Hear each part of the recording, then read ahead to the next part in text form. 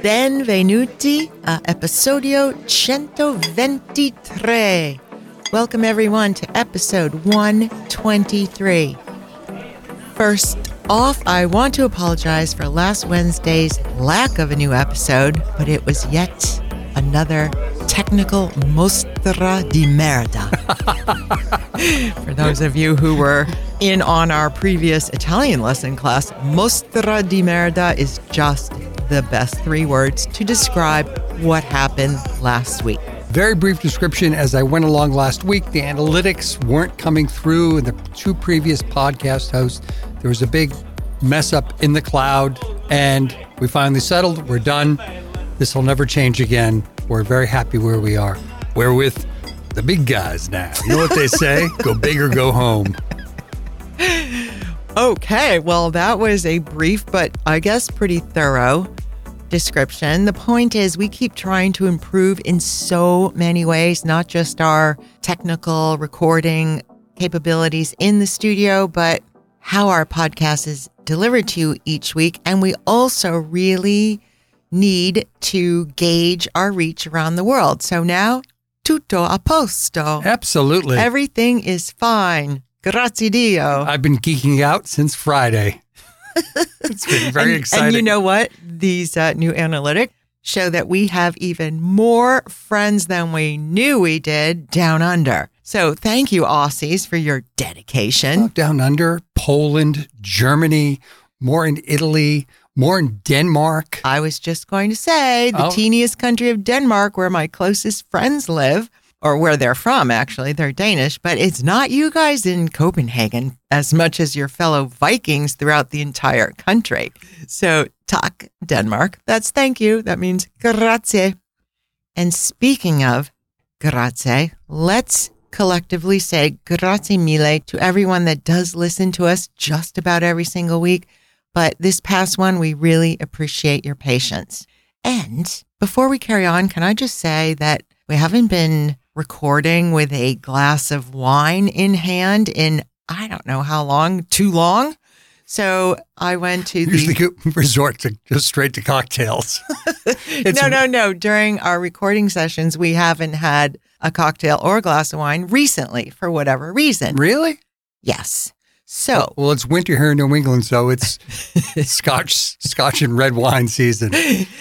We are patiently awaiting a shipment from Toscana, from Tuscany, of Brunello, but it hasn't arrived yet. So I went to the store the other day and found a bottle of Montefalco from Umbria. And Tommaso and I went to Montefalco one day, and we'll tell you about that in a future episode. But here's to our new podcast host, our new everything, and just a quick sip of Montefalco Rosso. Chin chin. Chin chin. Oh, delicioso. All right. We'd also like to thank several people who have left a review on Apple Podcasts recently, thanking us for, quote, the laughs, our amusing banter, and the information and details that we give away. And to be honest, totally, I'm being serious here, Tommaso and I do laugh quite a bit because luckily both of us have a good sense of humor. His comes from, shall I say, his foul-mouthed but hysterical sailing friends from around the world that he has spent so much time with. My humor comes from my dad. And fortunately, Tommaso and I really appreciate, like what you just heard, a genuine good belly laugh.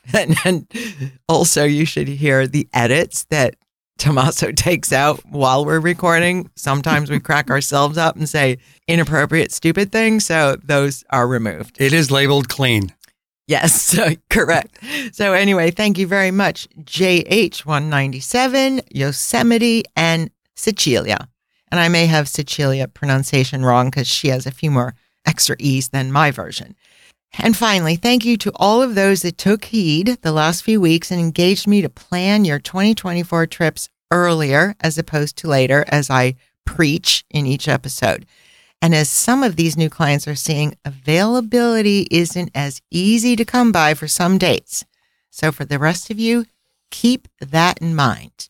Allora, back to where we left you off, which was in Pisa. This little city, as we mentioned in the last episode, is basically known for the Leaning Tower. But I promise you, there's so much more to see, to learn, and, in Tommaso's case, to be in awe of. Correct? La Piazza dei Miracoli, that means the Piazza of Miracles. It is truly a complete and utter gem. This is where the Leaning Tower of Pisa is.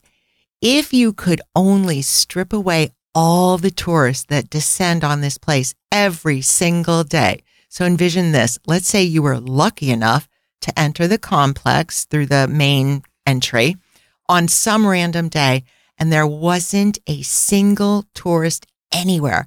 Absolutely no one. I promise you, the sight of these buildings placed as they are, including the Leaning Tower that actually leans so much more in real life than in photos, it would truly make anyone stop dead in their tracks. Like, what a combination of marble, architecture, and the lawn, the grass is beautiful it's almost an American lawn, which we don't. Very good point. You don't see very much. Very good point. Not our lawn particularly, but our neighbors' Understatement.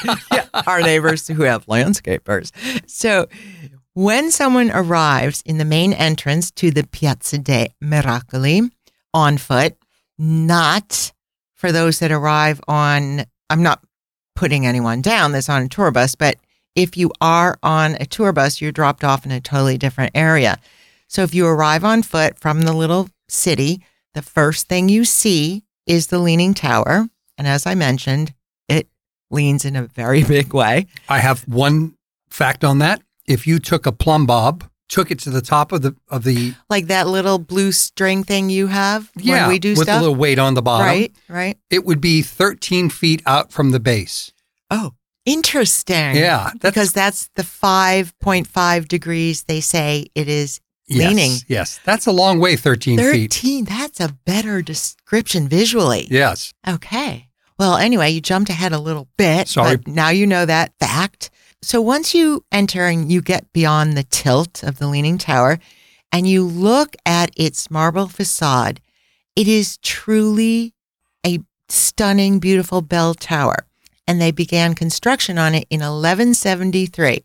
And of the 8 stories that all lean, 6 stories are defined by arches carved from white marble, which then the whole building itself, as I was about to say, settled upon finishing. It didn't wait a year or 2 or 10 or 100. It started leaning instantly because of, the composition of the soil below.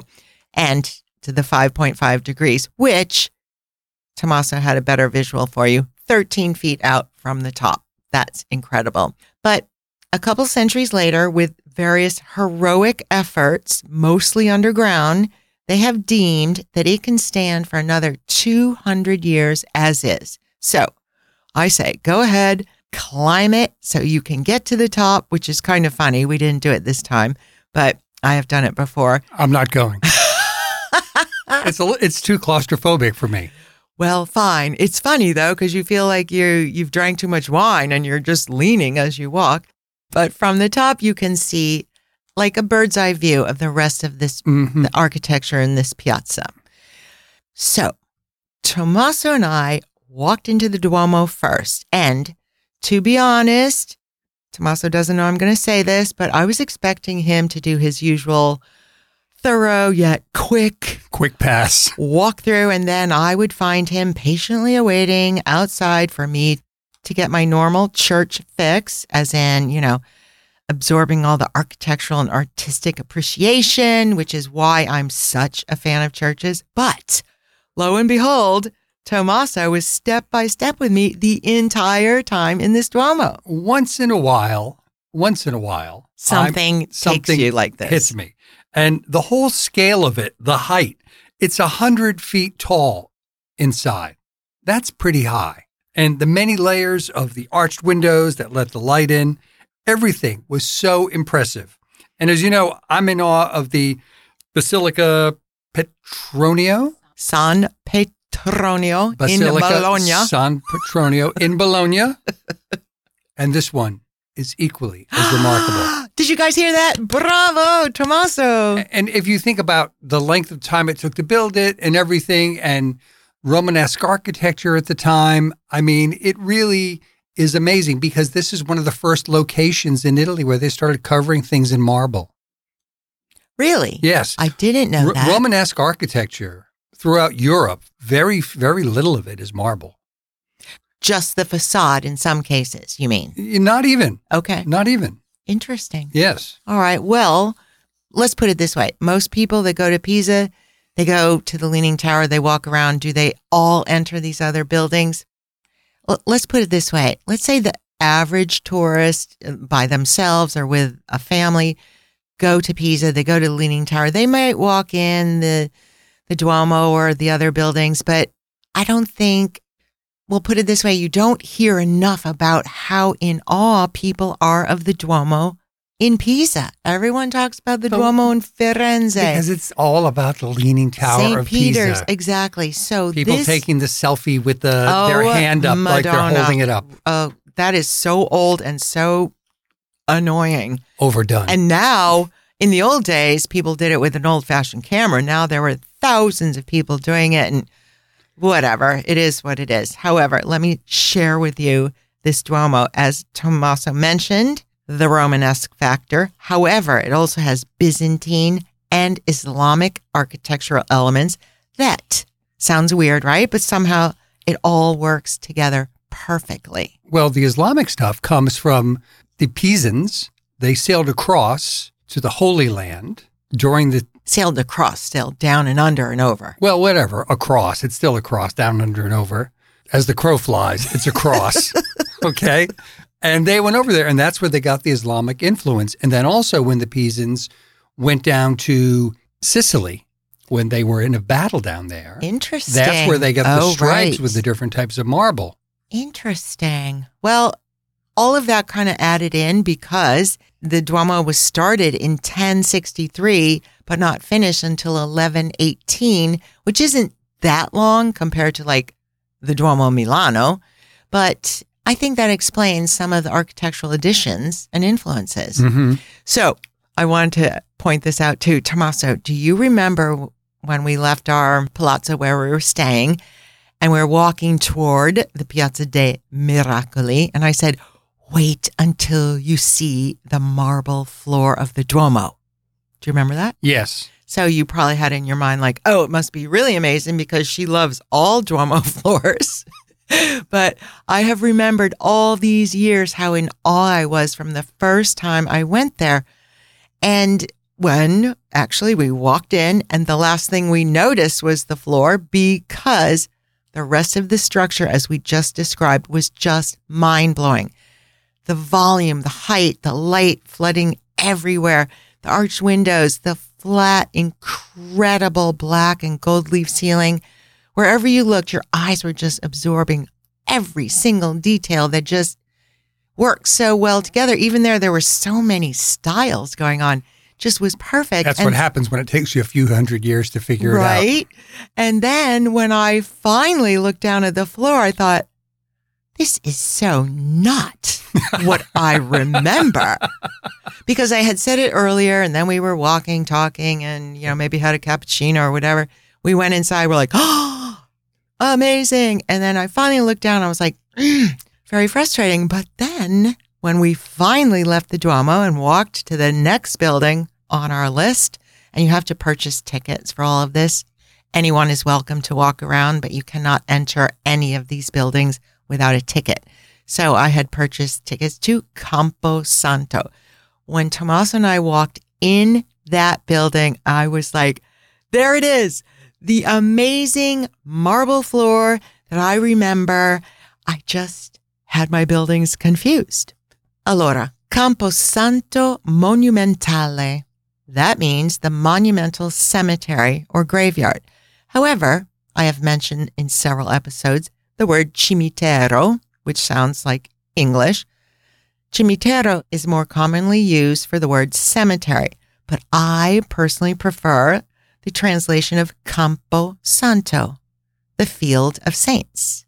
Remember how in all the palio races with the horses, it's always in the campo, the field. So Campo Santo. Yet this Campo Santo had a building erected over it 1 century after all these saints were buried in the field. So the building, it was started in 1278, yet it took almost 200 years to complete this oblong building. But was it worth the wait? See, certo. Bravo. It was great because there aren't many buildings that are as wide open to the natural elements of this. And this goes back to the Pisans going to the Holy Land. The tracery in the middle along the big courtyard on the whole side, all of those things. Right. They never had glass, never had anything. That was imported, this design style, directly from the Middle East and Islam. Bravo. Well, you know what? All the elements involved make it literally one of my favorite buildings in Italy. And I think I say that a lot, but it's true. Well, you did. You do say that a lot. If we could actually have a list of your favorite buildings, it'd be very, very long. Let's do one entire episode on it. Let's not. There's not enough time. You guys direct message me. Let me know. But what I found amazing about it was all of the floor, all of the graves in the floor, and all of the different fonts from the different time periods. And some people didn't have enough money at the time, so they didn't have much carving on their stone. All right, you're jumping ahead a little bit. It's true. That adds up to be why it's my favorite, but I want to describe what it is. I'm sorry, you could give me some notes at some point to follow up. I should take a picture of us in the studio right now with my notes printed in front of you on your stand. Okay, sorry. Go ahead. Yeah. All right, guys. Don't think I'm not organized here. All right. So the Campo Santo, all of those saints and religious people were buried in the field with these marble tops of their tombs. Then the building, started in 1278, was built around it. And in the end, I also want to mention that it is a cloister. And for those of you who may not know exactly what a cloister is, I know you've heard of the word, but it basically means a covered walk that normally has a wall on one side and a colonnade on the other. However, in Campo Santo, it's not a colonnade. It's the arched windows that Tommaso just mentioned. The tracery. Glass tracery. There's so many words in architecture that have stood the test of time. I won't mention that book that I refer to now and then. Sir Bannister Fletcher's History of Architecture. Yes, he gave it to me earlier today, and it's like 22 pounds, and I was super busy, and I was like, you look it up. Back to the beauty about this cloister is that solid wall I mentioned is filled with frescoes and marble carved sarcophagi. I did look that up, the plural, sarcophagi. But let me go back to the frescoes. 2,600 meters, 2,600 square meters of frescoes. In the Campo Santo. It's a greater expanse than the Sistine Chapel. What? Yes. Dio mio. Popped that one on you, didn't I? Yeah, that's fantastic. Wow, that's impressive. And we will get into this, or should we mention now that a lot of them were damaged during World War II? Are you going to bring that up later? I am. Go ahead. Okay, carrying on. All right. So also on the solid walls, the opposite walls from the windows, there are vertical marble monuments to a specific saint placed against the wall with their coffin or sarcophagi below them, or below the statues of themselves, I should say. So as you walk around, literally design, detail, craftsmanship, every single inch you look at, especially the floors, every inch of those marble tops or tombs of those saints buried below. And again, the stunning graphic design that Italians have had running through their bloodstream since the beginning of mankind, I kid you not, is on display in this building. So basically, in summary, my opinion is the entire interior of Camposanto can keep your eyes busy absorbing every single thing you take in, which is endless and all of it amazing, in my opinion. And even if you're not a fan of architecture or art or design, I highly doubt that anyone could just walk through that building and not feel something or not be impressed. Yeah, it would be impossible. Matter of fact, if you are, don't be a fan of this podcast if you're not impressed. So these frescoes that are all around the Camposanto, the last one was done in the early 17th century. Wow. And as we mentioned a little bit previously here, there was a fragment that fell from the sky during one of the Allied raids, and it ignited. In World War II. Yes, ignited the roof, and it burned for 3 days. Oh. And it was a wood roof. It was a wood roof, and a huge amount of the sarcophagi and the frescoes were damaged. And the Monuments Men, Matt Damon, George Clooney. The movie. But about a real life story. About the real guys who did it. Right. They came back and saved a lot of the sarcophagi that were there. From Camposanto? Yes. They did a lot of the work to help get people understanding what was there. Right. And to get it out. Right. And right after World War II, the initial effort to rescue the frescoes was organized by Dean Keller, who's actually the Monuments Men. Okay. Was the leader of the Monuments Men. And basically, pieces of the frescoes were then salvaged and a temporary roof was erected to prevent further damage. After World War II, they started putting stuff back together, but as they put the frescoes back up and reassembled them, moisture got in and they deteriorated further. Even more so. So now they actually have matte sensors behind the frescoes, which are plus or minus 3 degrees from the ambient temperature to keep the mold out. Constantly. Wow. Every 10 seconds. What? Every 10 seconds. Dang, I wish I knew that before we went in. Yeah. Well, the ceiling itself now is replaced also with wood, a dark timber wood.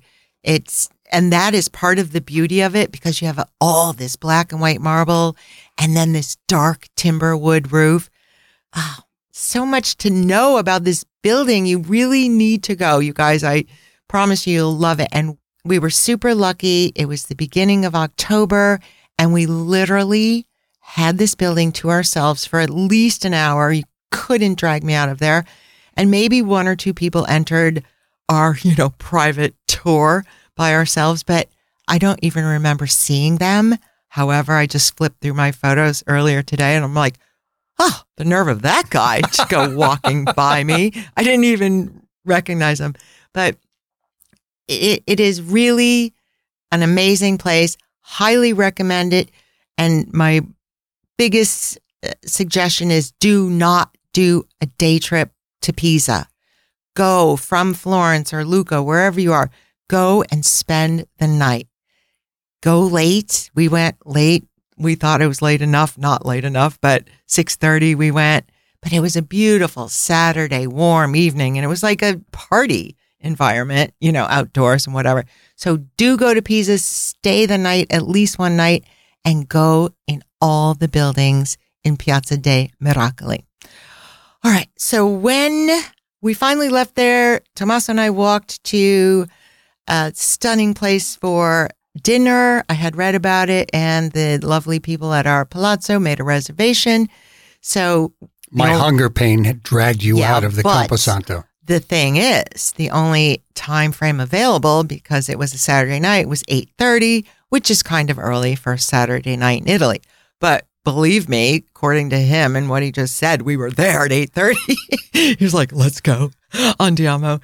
So we entered this idyllic, perfectly quintessential Tuscan restaurant, and we were seated next to a table of these very fun, happy Scandinavian women. And other than that, every other table, all Italians. And that's when good sign. In one of the most tourist little cities in all of Italy, Pisa, for the Leaning Tower. We were with a bunch of Italians and some very cute and blonde Scandinavian girls that had big cackle laughs also, remember? Mm-hmm. So, and what was the best part, Tommaso? We asked for our bottle of wine, and that was it. They just left us. Yeah, they didn't rush us. To say the least, that's an understatement, right? That's an understatement. So we ordered a bottle of local Terre di Pisa, as I mentioned in the previous episode. And, we ate like the best thin breadsticks I think I've ever had in my life. I'm not normally like a fan. We just ate them, looked at all the people in the restaurant, talked about our little Camposanto and Duomo experience. And then we ordered a pasta. We each had a handmade tagliatelle. Yours was with boar. Boar, yeah. And it was among the best boar that I had during the whole trip, which I basically tried to make the boar extinct in Italy. Oh, jeez. I ate a lot of boar this trip. It was good. Okay, it was fresh. I'm happy for you. It was fabulous. The tagliatelle itself was amazing. Yes. Mine was a spicy tomato, not quite arrabbiata, but just perfect. And that's all we had. Wine, breadstick, and tagliatelle. Maybe, did we split a tiramisu? I don't remember. Sounds like it could have been a possibility because we did do that occasionally. The tiramisu from Parma. We'll get to that later. We'll get to that later, but that has best of his life. Has just killed everything before it. Anyway, quickly, because we just want to end up with this funny story of how we got out of there. Another lovely sleep in our palazzo. Went to the patisseria the next morning for another swan-topped cappuccino from the same barista. And when we walked in, he just looked at us and smiled like, how did he remember us from yesterday or the day before? There's a gazillion tours there, but... My darling, you are hard to forget. Oh. So sappy, but so sweet. Thank you. Maybe it's because I kept saying, "Que bella," but I didn't know the word for swan. Anyway, so he did it for us again. And then we got our luggage, walked down to the car, and to tell you the truth, because we had a pass to park in the residential area, I was so worried that the Carabinieri would have looked at the video footage from 3 days earlier to see our white Tipo driving through every single restricted area when we entered. 3 weeks later, we are still waiting. I know. We haven't gotten any notice yet. Any tickets from the rental car company. From everything, speeding. Exactly. Yeah. So knock on wood. There you go. So the car was there. I was like, okay, that's a good sign. And we get in, Tommaso starts driving. I open Google Maps to find our way out of the city to head south. And actually, I should preface here that the few days before, we kept seeing these signs for Maratona, Domenica, Marathon, Sunday. We saw them. Did it register? We saw the whole setup on the Arno. Did it register us no. to us that morning? Knuckleheads. No. So we started driving, and like a dope, I made some comment like, wow, maybe Pisans aren't that, early risers. And you said like, I know. No kidding. There's not a single car on the street. And then we turned the corner to head where we wanted to go, according to Google Maps. And there was the Maratona, all the runners in the marathon coming right at us. But luckily, there was a man in a, bright orange outfit, or bright orange, vest. He was a policeman. No, he wasn't. That's the point. He was directing the runners. He was a volunteer for the Maratona. Oh. He was directing runners into the city. So he was telling them to go off the river, take a right into the city. And we slowed down and thought, oh, Dio mio, what are we going to do? But then he saw us peripherally, turned and gave one look at us. Literally, obviously, we're tourists. We don't look Italian at all. He rolled his eyes back. I'm like, oh my God, this is going to be so bad. And he's still motioning with his arms for all the runners. And so he's going like that and turning his head and looking at us. And I said, mi scusa, mi dispiace, ma non lo sapevamo, mi dispiace. So basically I said, I'm so sorry. We forgot. We didn't know about this. And I'm really sorry. And he looked back at me and goes, anch'io, which means me too. And so then I said, well, what should we do? How should we get out of here? And then he looked a little snarky and goes, Mi sembra un ufficiale del traffico. Do I look like a police officer? I mean, a traffic officer? We're like, okay. He goes, vai indietro, back up. We're like, okay. So Tommaso I put it in reverse. Goes backwards. And you can't go backwards that fast because there's only one speed. It's called reverse. It's right. Not, you're running through 5. And then I thought I saw a place to back into, to turn around and go forward. And I did back into it. And it was a quick stop. A very quick stop, yes. One of those low concrete barriers that actually are there to prevent people from driving into the historic zone. Bozos like me. So, yes. Boom, he hits it and we're like, oops. And then I wondered if that would actually have a dent, but who cares? We needed to get out of there. So we had to go in the opposite direction. It was it was mayhem. So as we started going in the opposite direction, we went west. We had to go west. We had to go west. So we thought, oh, there's a bridge. You had Google Maps going all the time. And I just want to say to everyone out there that like all other good couples in this world, this was purely a no-stress event. It was all puppies and chocolate. Oh, right. Puppies and chocolate. There were no swear words whatsoever when you hit that concrete barrier. I was like, oh, pumpkin, sorry. Puppies and chocolate. Anyway, we go down to this roundabout and 3 or 4 policemen there and they just wave us on. And so we had no option. We had no option. So Kimberly, Google Maps is trying to tell us how to get out of there. And we thought we could get out somewhere down the road at another bridge. And all of a sudden we end up on this dirt road right next to the embankment from the Arno. It's on our left. And we're going along. And we went about on Google Maps, though, let me just say, it showed that it was a viable option. It showed it was a road. It was a road in one way. But made if dirt. Anyone came the other way. Oh, yeah. Right. It was hard pack. It wasn't quite a dirt road yet. And we went down there. Dude, there was dust flying behind us. It was a dirt road, you guys. Anyway, carry on. So we go down this road for 2.5 miles, 4 kilometers, and we're going along and there's... Well, it finally went back to pavement. Well, irrespective of that, there was 1 or 2 houses on the right and nothing else, and just the embankment on the left and no one around. I mean, right. Where the hell are we going? So all of a sudden we show up this little sort of semi-minuscule group of houses. It wasn't a village. It was just like 3 or 4 different houses at this intersection and a big gate to that park. Right. We go. So you used to go, oh, there's a way out the other end. Of the park. So if you enter the park and then drive north, we can go the whole distance of this park that was taking up a lot of space on Google Maps, and we could exit north, which is the opposite direction than we wanted to go, but then we could find an autostrada and go south. So that was the plan. We go into here, again, 2.75 miles. I measured this on Google Earth today. That's it? Yeah. It seemed like... Well, we weren't going that fast. That's it. It seemed like 20 miles. It was pretty nice looking.